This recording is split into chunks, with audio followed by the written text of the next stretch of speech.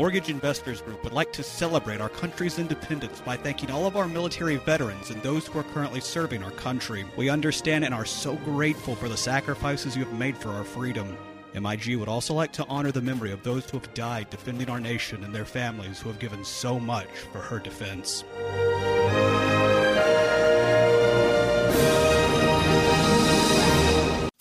Welcome to the Housing Hour with Kevin Ray, a locally produced program devoted to bringing you a fresh perspective on housing, diving into the issues that matter most. The Housing Hour with Kevin Ray is presented by Mortgage Investors Group. Now, Kevin Ray.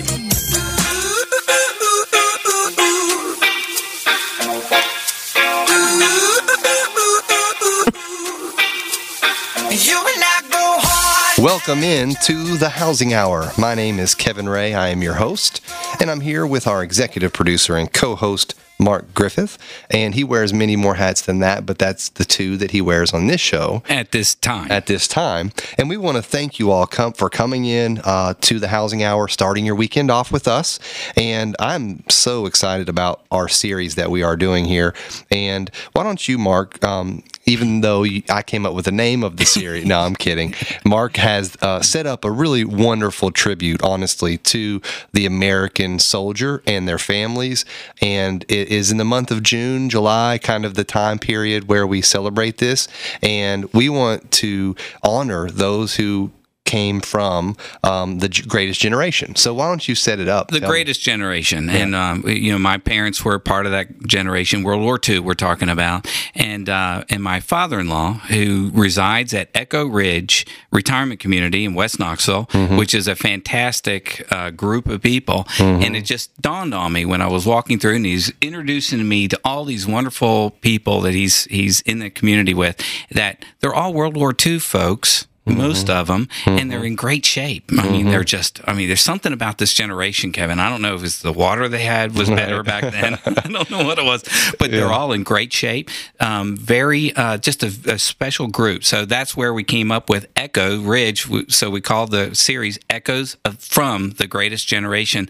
So we've been taking them out. We did part 1 last week, or part 2 last week, and part 1 the week before that. It's all loaded up on the treasure trove of information, thehousinghour.com. It's all there. You said it perfectly. And the interview that I felt that was probably because of the news of his passing was Don.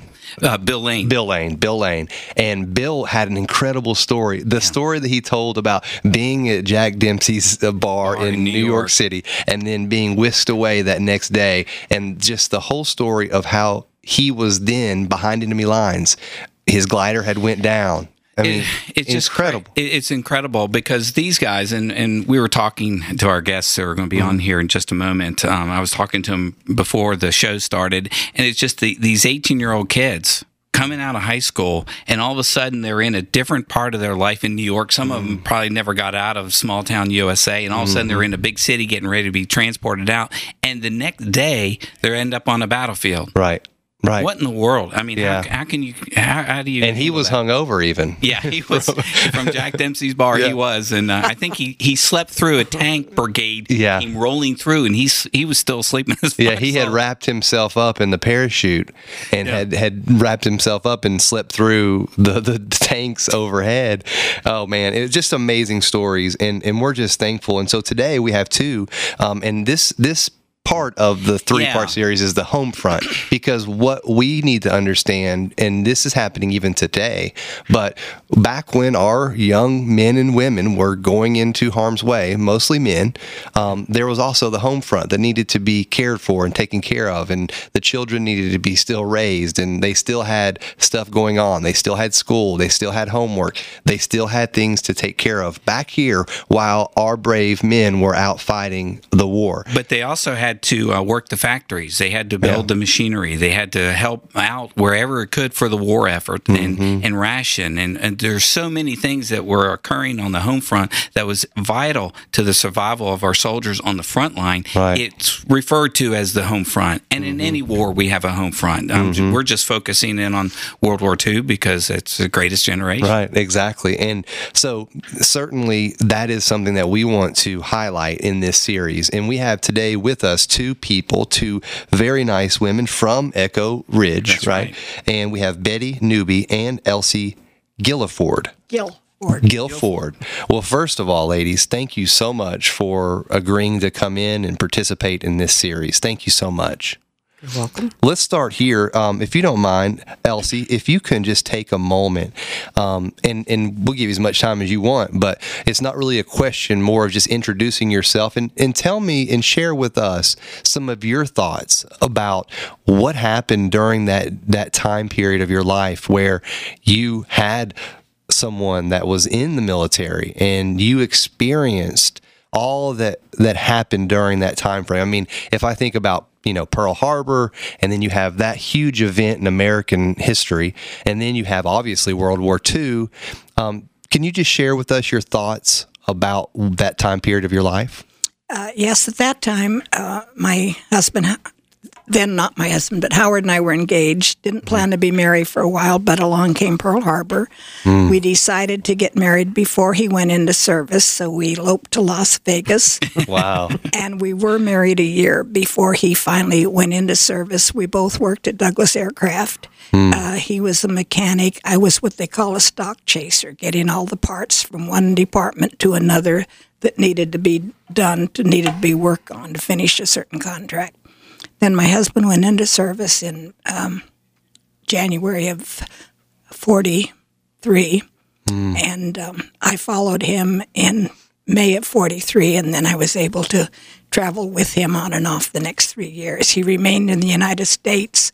He was an instructor at air bases, instructing all the pilots on the instruments on the airplanes.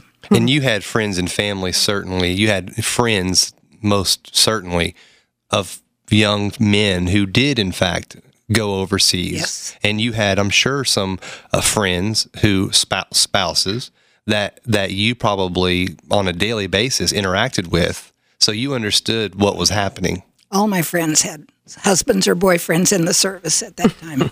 And what was there, when I think back on that, I mean, I have no idea how it felt. Because even today, you think there's no draft. When 9/11 happened, people certainly said, "Hey, I'll go," and that definitely happened at Pearl Harbor, as was our last week's show. I think we mentioned that. But just share with me. I mean, what was the overall feeling about what we were doing? Was there camaraderie? Yes, everyone was 100% behind the war effort. I don't remember of any complaining, even with the rationing. When you'd go to the store and the shelves were bare, you couldn't get what you needed. But everyone was pushing 100% to buy war bonds, do whatever they could do. Yeah, the war bonds, because it was a huge financial obligation for the United States to spend so much money. And one of the things, I guess, that was brought forward as a possible offset for the cost was the war bonds. And, you think, and you hear, just turn on the news one time, and there is so many people pulling, it seems at least from the outside looking in, it seems like everybody's pulling against one another when it comes to, are we going to send troops here? Are we going to go to Afghanistan? Are we going to send more troops to Iraq? So back then, you're saying it was one goal, one mission, and the rationing. And talk to me about that, and then I'm going to bring Betty in just a moment. But talk to me, Elsie, about the rationing, because kids today, and we have a lot of people listening to this show. We have quite a cross of demographic, but I mean, kids wouldn't know what to do with that nowadays. You're telling me I can only get half a tank of gas? How was that?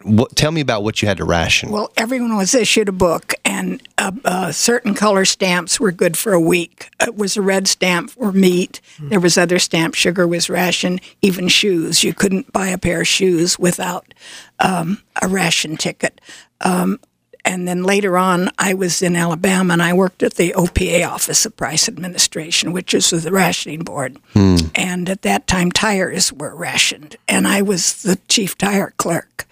That it was my signature on a certificate that enabled people to buy tires, and you couldn't buy a tire without a certificate. Now, let me bring Mark in here for a moment. Mark, why? What was the point of rationing? I'm just curious. I mean, I think I know, but could you Well, I guess all the resources were put forth to the war effort. So whether the tires for the Jeeps or whatever rubber was needed on the war front, metals, munitions, some of the grease from the bacon and things that were saved from you guys were used in making gunpowder and things like you would never think of all. All of that some was of my being pushed wife's in. meals could probably take some people down. I promise. No, I'm kidding. Well, just the thought of rationing shoes would eliminate my daughter's effort. Right, exactly. Well, Elsie, so because you were obviously instrumental, you were a leader, you were a decision maker. You weren't maybe the stereotypical,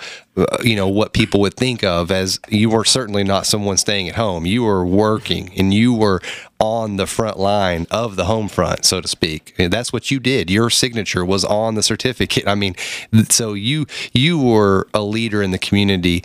And how did that feel to be a leader who you had to really, I'm sure, be a friend to these people that have had spouses overseas? How did that feel? Yes. Well, we were in this little office, the OPA, and upstairs was the Red Cross office. And I used to see soldiers coming in with maybe families and children and no place to live or no place to stay overnight or no money for gas, and he had to get to his next assignment. And the Red Cross would step in and help at that time. But just the effort that everyone went through, I didn't hear any complaints about rationing. Just let's get in there and get it over with. And Elsie, how old were you? 19. See, Right. this is Wow. this is the incredible thing. All these folks they talk about, there's no everybody's pitching together and all this, but they're 18 and 19-year-olds, Right. They had to doing grow these up jobs. fast. They had to grow up fast. Yeah. So, do you feel like you missed a part of young adult life? No, I wouldn't have changed anything. Did you still go to the dance clubs and stuff there in yes. Alabama? Oh, yeah. Yeah, I'm sure. We did. We were just, especially Chicago, was so welcoming to servicemen. They weren't allowed to pay for anything in Chicago. All the best shows and cabs And there were some good shows up there. L's, and yes, they just absolutely went out of their way for the servicemen. And then you fast forward to 2014, you have Walgreens managers kicking out soldiers with there was a story out of some city. He had a dog. What do they call it? The service dog? Yeah, service. And they kicked him out of Walgreens. They said he couldn't have a dog in there. It was a service dog because the guy was a wounded veteran. So it's just it's a change, I think, in how we view everything, and specifically the people that are in charge of keeping us free. And freedom isn't free. In fact, it's not at all. There's a lot of payment that happens, and it happens from our brave men and women in the home front, wives and others. And these guys were, like I said, 18, 19-year-old, and most of the time when you talk to them, when we talk to Richard Gallagher, for example, the one thing he emphasized was he was thinking of his girl, leaving my girl. These are 18, just out of high school. What are you thinking about when you're coming out of high I was school? going to Ogles Water Park in Gatlinburg. That's what I was thinking. But they were about. leaving, going to a foreign land, Europe or the Pacific Theater, and they were leaving their loved ones behind, but especially the girls. Yeah, And that's huge. That is huge. And I'm excited because we have a couple of other segments that we're going to do with you all. And Betty, in a moment, we're gonna talk to you and learn more about your story. But I'm just fascinated by it. And I'd love to also have at some point my grandmother to come in and Love speak to have to us. her. Yeah, because she has a very same mentality. And one of the things that I just feel sitting here right now, Betty hasn't said a word on air, but just gratitude. It's gratitude. You're just thankful, and in that is being expressed just by what you say and the looks on your face. And for us, for my generation, I'll just say this: that we thank you for everything that you all sacrifice for us and sacrifice for our freedoms, and also to help take care of the home front. It's just an amazing story. And so we're going to continue certainly to highlight these type of things that have happened in our past, because history is so important, because if we forget where we came from, we're never going to be able to move forward in a way that we should. And I've always felt that. And that's why you've done the series that you've done with mortgages and hey, where did we come from and where are we going? I think the history of our country is vitally important. And it's actually very interesting as well. So I want you guys to know how to plug in with us. Normally I tell you that right off the jump street, but I'll tell you right now, you can go to thehousinghour.com, and that is the mothership of all of our information. Of course, we're on Facebook, facebook.com/thehousinghour, and Twitter @thehousinghour. So we'd love for you to be able to plug in with that. Betty, do you guys and Elsie, do y'all have a Twitter account? What's your it may be they're giggling. Twitter? I do have Facebook. You do have she's Facebook. Facebook. Okay, good. This is the Twitter I do, my thumbs. That's wonderful. Well, guys, we'll be right back after these messages.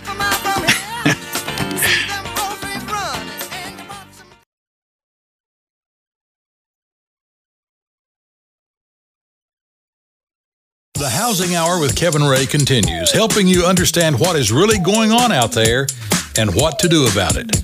Again, Kevin Ray.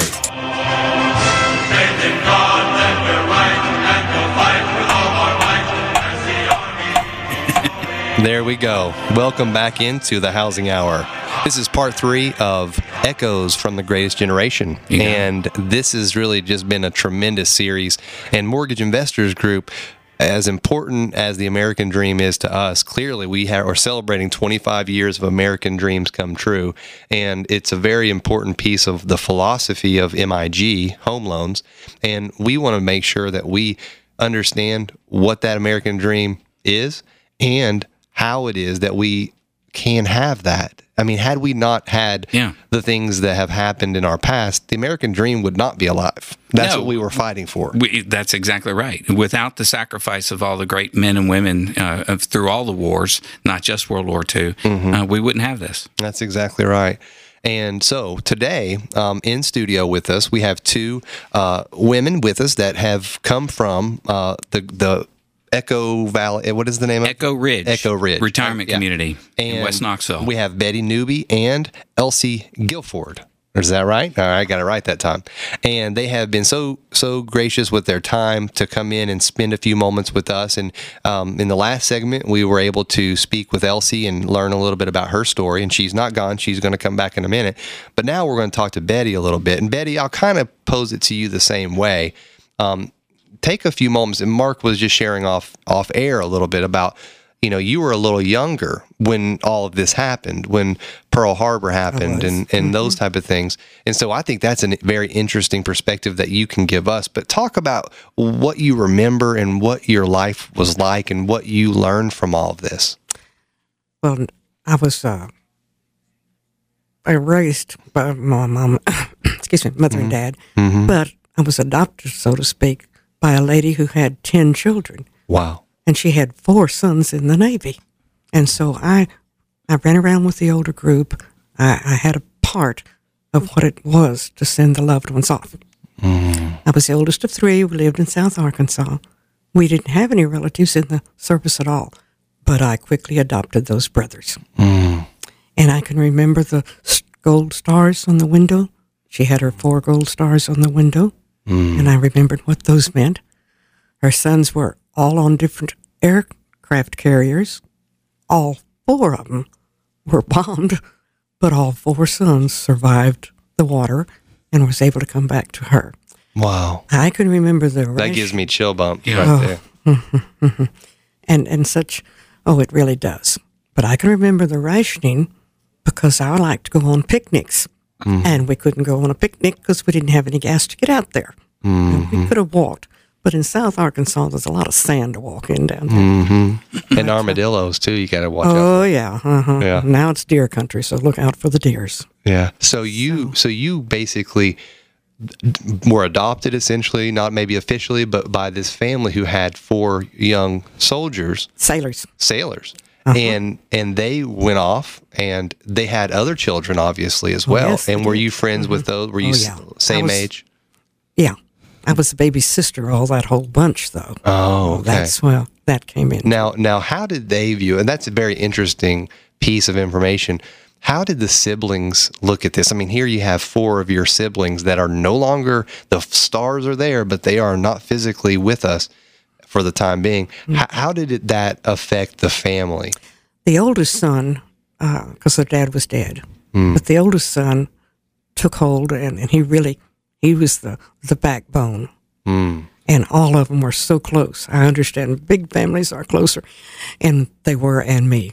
Wow. I was the oldest of 3, but they were so close. Wow. And it was a neat thing to be. Now, rationing, when you spoke about the gas being a part of that and that you like to go on picnics and stuff, certainly for a family that size, you had to have somebody that was organized that could control this, because people had to be to places and you only had so much gas and you had to be efficient, right? But everybody worked together. Everybody was just so convenient and loved each other. There was a lot of love back in there. Yeah. And, now, when Pearl Harbor happened, how old were you? 12. 12. Do you remember that day? Oh, I do. We were on a picnic, so to speak. We really were on a picnic. And you were in Arkansas? South Arkansas. So how did you learn of the news? Not until we got back in from our picnic. Right. You didn't have an iPhone to get breaking news or anything. Oh, no, my dear. There wasn't even a cell phone, if you want to say. Right. Anyway, we heard it on the radio. The radio. Now, do you recall what you felt when you... Because I'm sure, I mean, at 12, you certainly understand things. I'm just trying to put myself in a 12-year-old's mind. Did someone have to explain to you what this meant, or did you understand? Not really, because I was spending 12, 13, 14, 15 years of my life with this older group. Oh, okay. And so I learned like they did. Right. And so what was the feeling that you felt? Was it fear? Did you have fear? Just a strange feeling. Yeah. What will really happen? Right, because we had been attacked. So you're hearing that there is, because you don't, I mean, Hawaii as a 12-year-old, I don't think we realize how far away that is. It's, I mean, it is America, obviously, but there would have probably been, for me at least, some fear associated with that. So you felt maybe a strange feeling, maybe it was fear, just the unknown, I guess. Unknown. Right. What are we going to do now? What happens? Did you guys just stick right by the radio for like that whole day? I don't think so. Yeah. I'm sure some people did. Some people did, but I don't recall sticking by yeah. the radio all that day. My kids would have been back in the playroom or something, you know, doing something after they heard. Because I think of 9/11 and September 11th, and I certainly remember where I was. And that, for a lot of people, is that moment that they felt the strange feeling. And so I can only equate the feeling that I felt on 9/11 to what may have went through your mind, you know, back, you know, when Pearl Harbor happened. So what was did you see that movement where people started saying, hey, I want to go defend my country? Oh, yeah. You know, so how did that look? And the tanks and all the troops would be coming through Little Rock, Arkansas, down through South Arkansas on their way to wherever, Louisiana, I guess. But, oh, yeah, it was the war there. Yeah. It looked like it. But it was just a strange feeling. Yeah. And everything was being, at a certain point, everything was being retooled in our manufacturing to crank out the war machine and the war effort. How did that impact your all's life when you started seeing things? You know, women were going to work, putting on welders. I mean, I see posters, Kevin, of women wearing the shields of the welder's mask and things like that. What was that like when you started seeing all the women get into the workforce? Well, we were in the oil fields down there, and we were a small town of 22,000. So we didn't have anything immediate there, but the girls and the older women were leaving for the middle of Arkansas and trying to find where they needed to be. Mm-hmm. And it was a matter of people wanting to see where they could fit in. Right. And today maybe, and I don't want to throw our millennials under the bus, but maybe it's not quite as, volunteer. I mean, we're in the volunteer state. And I just learned actually that Elsie came from California. So welcome to the volunteer state. But is that kind of like, do you have grandkids or? I have great grandkids too. Oh, really? So you see it firsthand maybe. And they're great kids. I'm sure that they're wonderful. It's just what they grew up in, right? Do you see it the difference? They don't realize what was out there in years ago and what people went through. Right. But we were a much closer feeling, as you've already said. Yeah. Well, that's true. Kids have today. I mean, we have Facebook friends, and that's the thing, I think people are tending to use Facebook and other social media networks as a relationship. And like you just mentioned, it's not that close knit feeling. No. Yeah. So I think another thing too, as you grew up, because I mean, you were 12 during Pearl Harbor. So I matured faster with my older bunch. I was going to say, as you grew up, that really shaped that whole philosophy into the woman that you became and are today, right? I think so, yes. Yeah. Yeah, because you from 12, you turned 16 and the war was still going, or maybe toward the end, but 16, you're ready to drive, get a car. But those type of things weren't really available to everyone. No, I couldn't. And I can't imagine telling my teenagers you don't get a car. I mean, they expect the car. Well, I remember, Mark, and this is a little bit later in the 40s, I suppose. I'm not sure when the Cuban Missile Crisis occurred, actually. 63. 63. Okay, so it was 62. But I was just thinking about what that was like, because my mom tells me, even to today, how they were on high alert and they had a bomb shelter and all of that. And those are definitely things that I would be interested in hearing about. First, I want to turn my attention to Elsie for just a moment. Do you remember where you were when you heard about Pearl Harbor? Yes, Howard and I had been out on a date the night before, and the next morning I was out in our garden with some friends, and a friend of my brother's drove up and just pulled up and yelled out the window, "Pearl Harbor's been bombed." Well, everybody looked around, and a lot of people said, "Where's Pearl Harbor?" Yeah. So then Howard came over and said, "You know what this means?" And I said, "What?" He said, "War."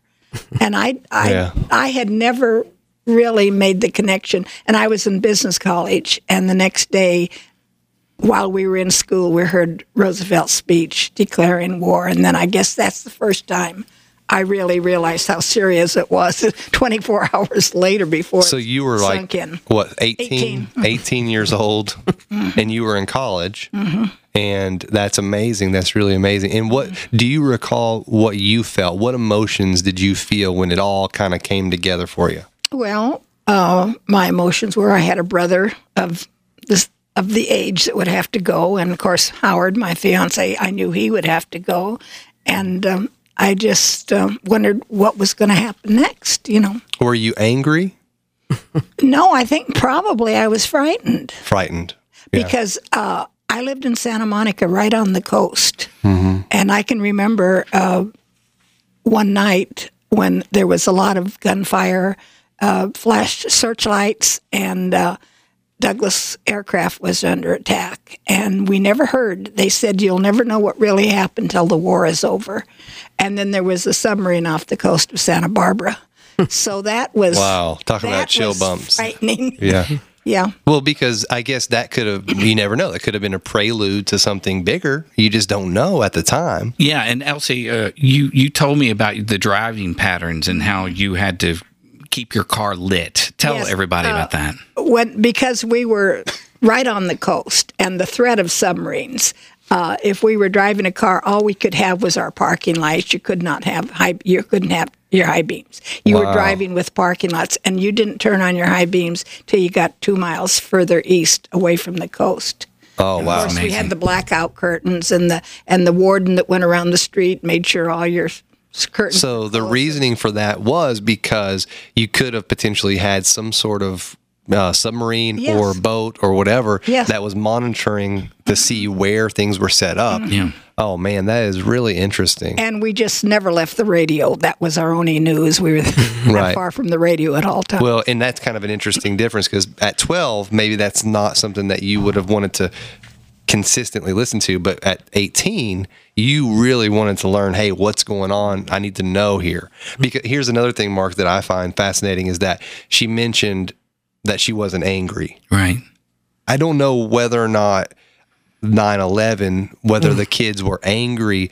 I did amazingly see some of the same stories develop. People that were saying, I'm going to go register right now. I want to fight for my country. So I think, and then also you were just wondering what was going to happen next, because it's our job to protect the homeland, So I think that's interesting that you felt some fear, which is normal, I think, but that you also were ready to see, what do I need to do next? Yeah, and one of the things, just as a side note, she keeps mentioning Howard, and I think you just recently lost Howard. How long were you married? 65 years. That's incredible. 65 years. Wow. That is incredible. I'm sorry for your loss, and we thank both of you for your service and what you have done for our country. And there's no doubt about that. We were running out of time in this segment, but when we get back, we are going to kind of reset everything and look at things from 30,000 feet, kind of get an overview of what we've talked about, maybe share a few more stories together. But this is Echoes of the Greatest Generation on the Housing Hour, brought to you by Mortgage Investors Group. 25 years of American dreams come true. We'll be right back. Oh, I believe in yesterday. Suddenly.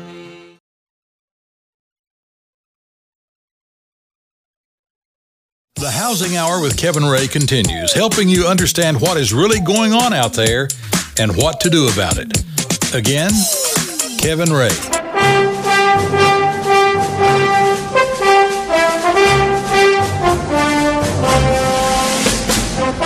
Welcome back into the Housing Hour. Thank you all for joining us, and really appreciate everybody in the interest that has been shown. And I tell you, it is a very interesting topic. The Echoes from the Greatest Generation 3-part series has been really incredible. I have loved being a part of it. I think it's one of the most incredible things that I've ever been a part of, because you can see things on the internet and you can hear certainly interviews. You can watch movies. Saving Private Ryan is one of my favorite movies of all time.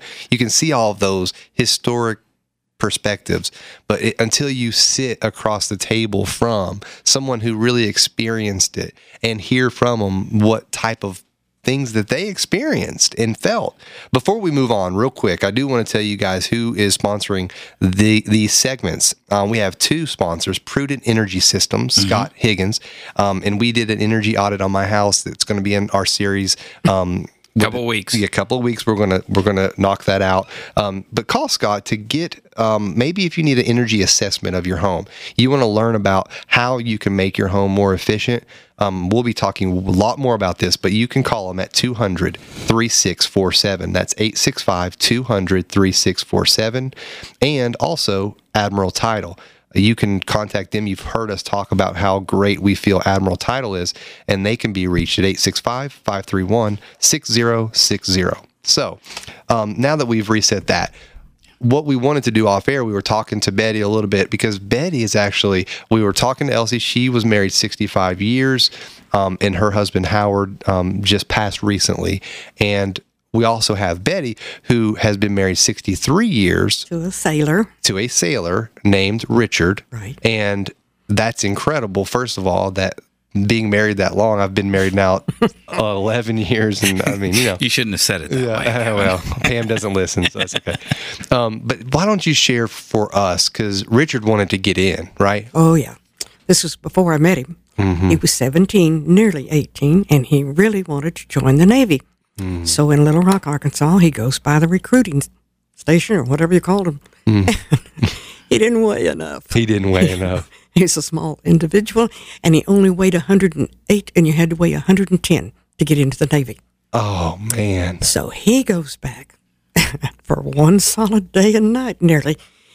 He ate bananas, he drank milkshakes, he tried every way in the world so he could get into the Navy. Oh, the recruiting station was upstairs. When we went out the next morning, he wanted to be first. He had to weigh and then visit the little boys' room. Did he weigh enough? He weighed enough. He weighed 110 points something.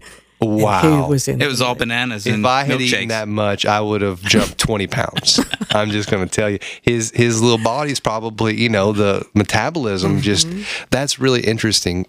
So he really wanted to be in this effort. That's what's so resounding to me. And so what did he end up doing? What was it? They sent him to the University of Oklahoma. He wanted to be in the engineering bunch. There was a bunch of these young kids who wanted to be engineers, so they sent them over there. Well, he did well for just a little while, and then his eye had to do some kind of an eye test, and he didn't make the make that one. There's no bananas you can eat. There's no bananas, and his yeah. grades wasn't all up. And he loved swimming, but the swimming pool they put him through must have been traumatic. Because anyway, then he's washed out, is what he tells me. And these other guys I talked to, he's washed out. Now he's an electrician on a ship. And he was in the Philippine area back in there. Wow. And being the engineer on one of them on this cargo ship. No, I'm supposed to know what ship it's. Anyway, the commander, the captain, called him up in the middle of the night, or his buddy did, that takes care of him. His flashlight wouldn't work, so the electrician has to go up to the captain and get the flashlight working. Put new batteries in, or he put them in backwards.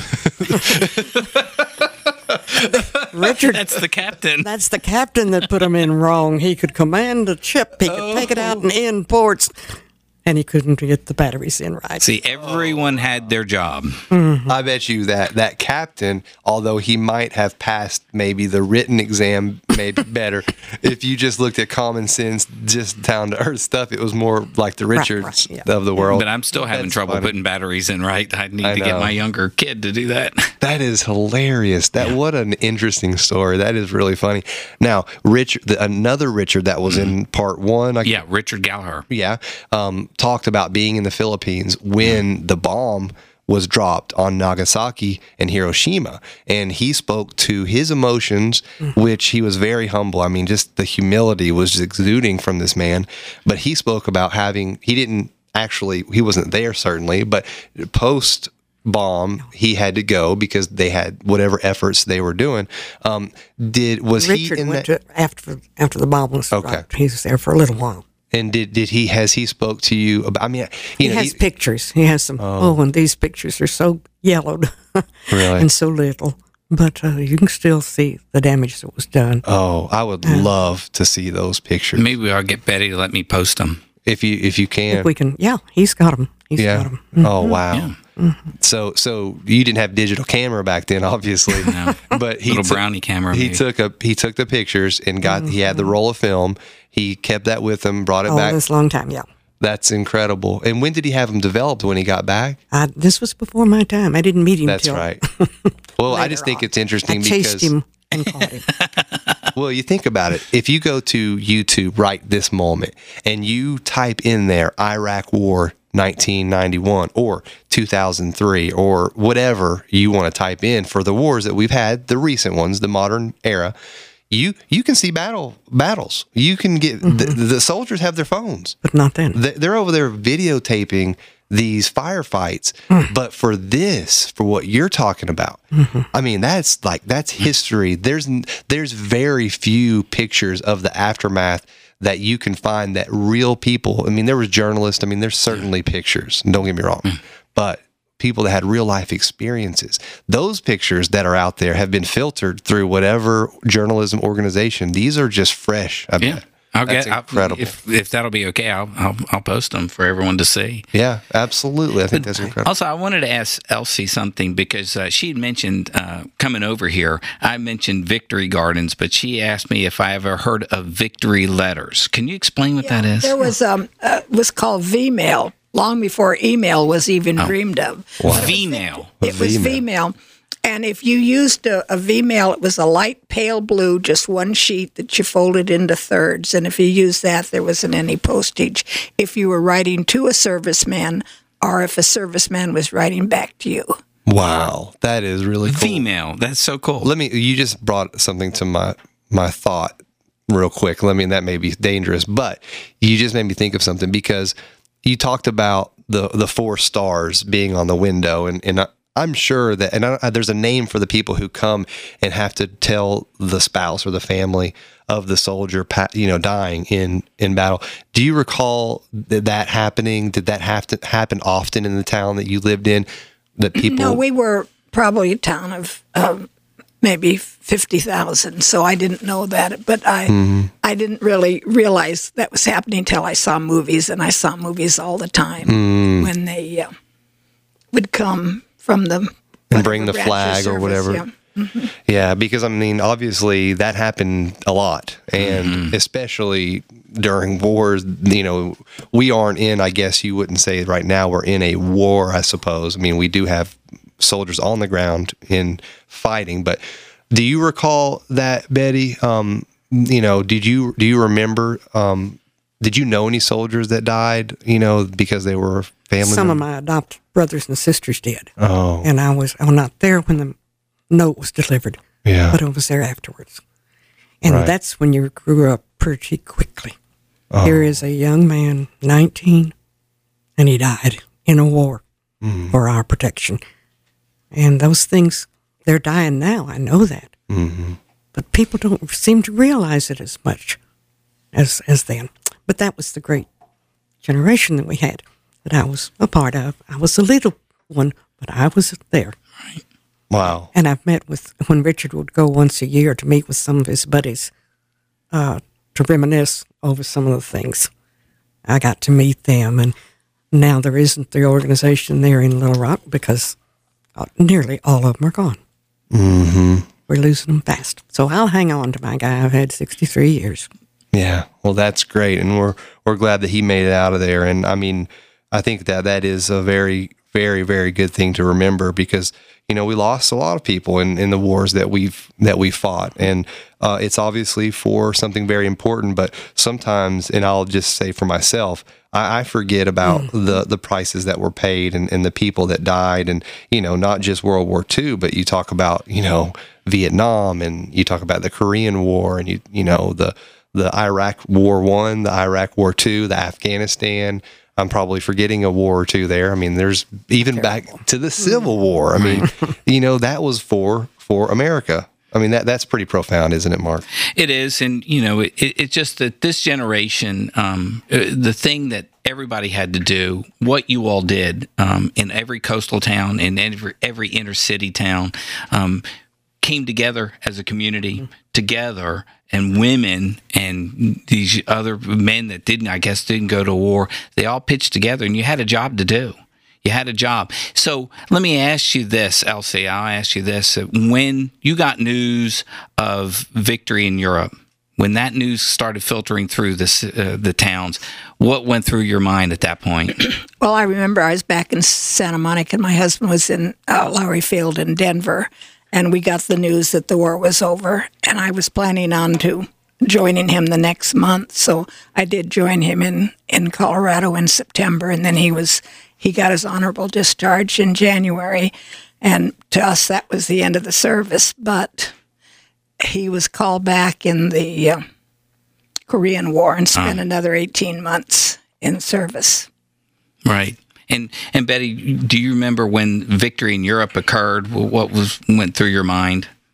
Well, I was still with my brothers and sisters. Yeah. And everybody was so excited. We were a little town in South Arkansas. But you knew that there was still this other side. The other side. Where my Richard wound up, yes. Exactly. And there were still heavy fighting over there. So when the news came that the bomb was dropped and things were coming to an end, what went through your mind then? Terrific. Well, just terrific. Wondering how those people, they were people too. Absolutely. And what we had done, but we were saving lives. We understood in the long run by doing that. But yeah, I can remember those two. That's true, because there were a lot of lives lost, obviously, in the two bombs. Ultimately, it saved. I mean, I just was looking on Wikipedia, the amount of people that perished in all countries, in many different European countries. We're talking millions and millions and millions of people that died in military action, but also crimes against humanity. You know, it's incredible to me that the kind of the size of human, you know, death that occurred in these wars. And so, yes, that the Nagasaki and Hiroshima, you still have people that maybe do agree with how it happened. It don't, but hey, that's what happened. And here's where we are. And I personally am so thankful for everybody that did what they did. And then my Richard was able to use the GI Bill to get his electrical engineer. Instead of just an engineer, he got his electrical engineer. Then the benefits of being American. University of Arkansas. That's right. And they don't just teach how to change batteries. You got much more. Well, I tell you guys, Elsie and Betty, I want to thank you all so much for coming in and spending this hour with us. It has been my great enjoyment and joy to have you guys on the show. It's been our pleasure. Absolutely. Well, the show is winding down, and we just want to thank you. Mortgage Investors Group has been in this community, in this state, for 25 years, and it's so important to us for everyone to realize the importance of our greatest generation, and they're still doing well. And these two women right here that are sitting with us are so spirited and so grateful, and I just hope a little bit of it rubs off on me, honestly. So we just want to thank you guys, and go find this show on thehousinghour.com. We're going to have this thing posted. We want to get the word out, and we want to share their stories so that we can remember and not forget where we came from, so that when we go forward, we might be able to glean a little bit of the character traits that these women have and others that we've interviewed. So on behalf of Mortgage Investors Group, the Housing Hour, our sponsors, we want to thank you to the soldier and families. And we'll see you next time right here on the Housing Hour. Where are we going this time?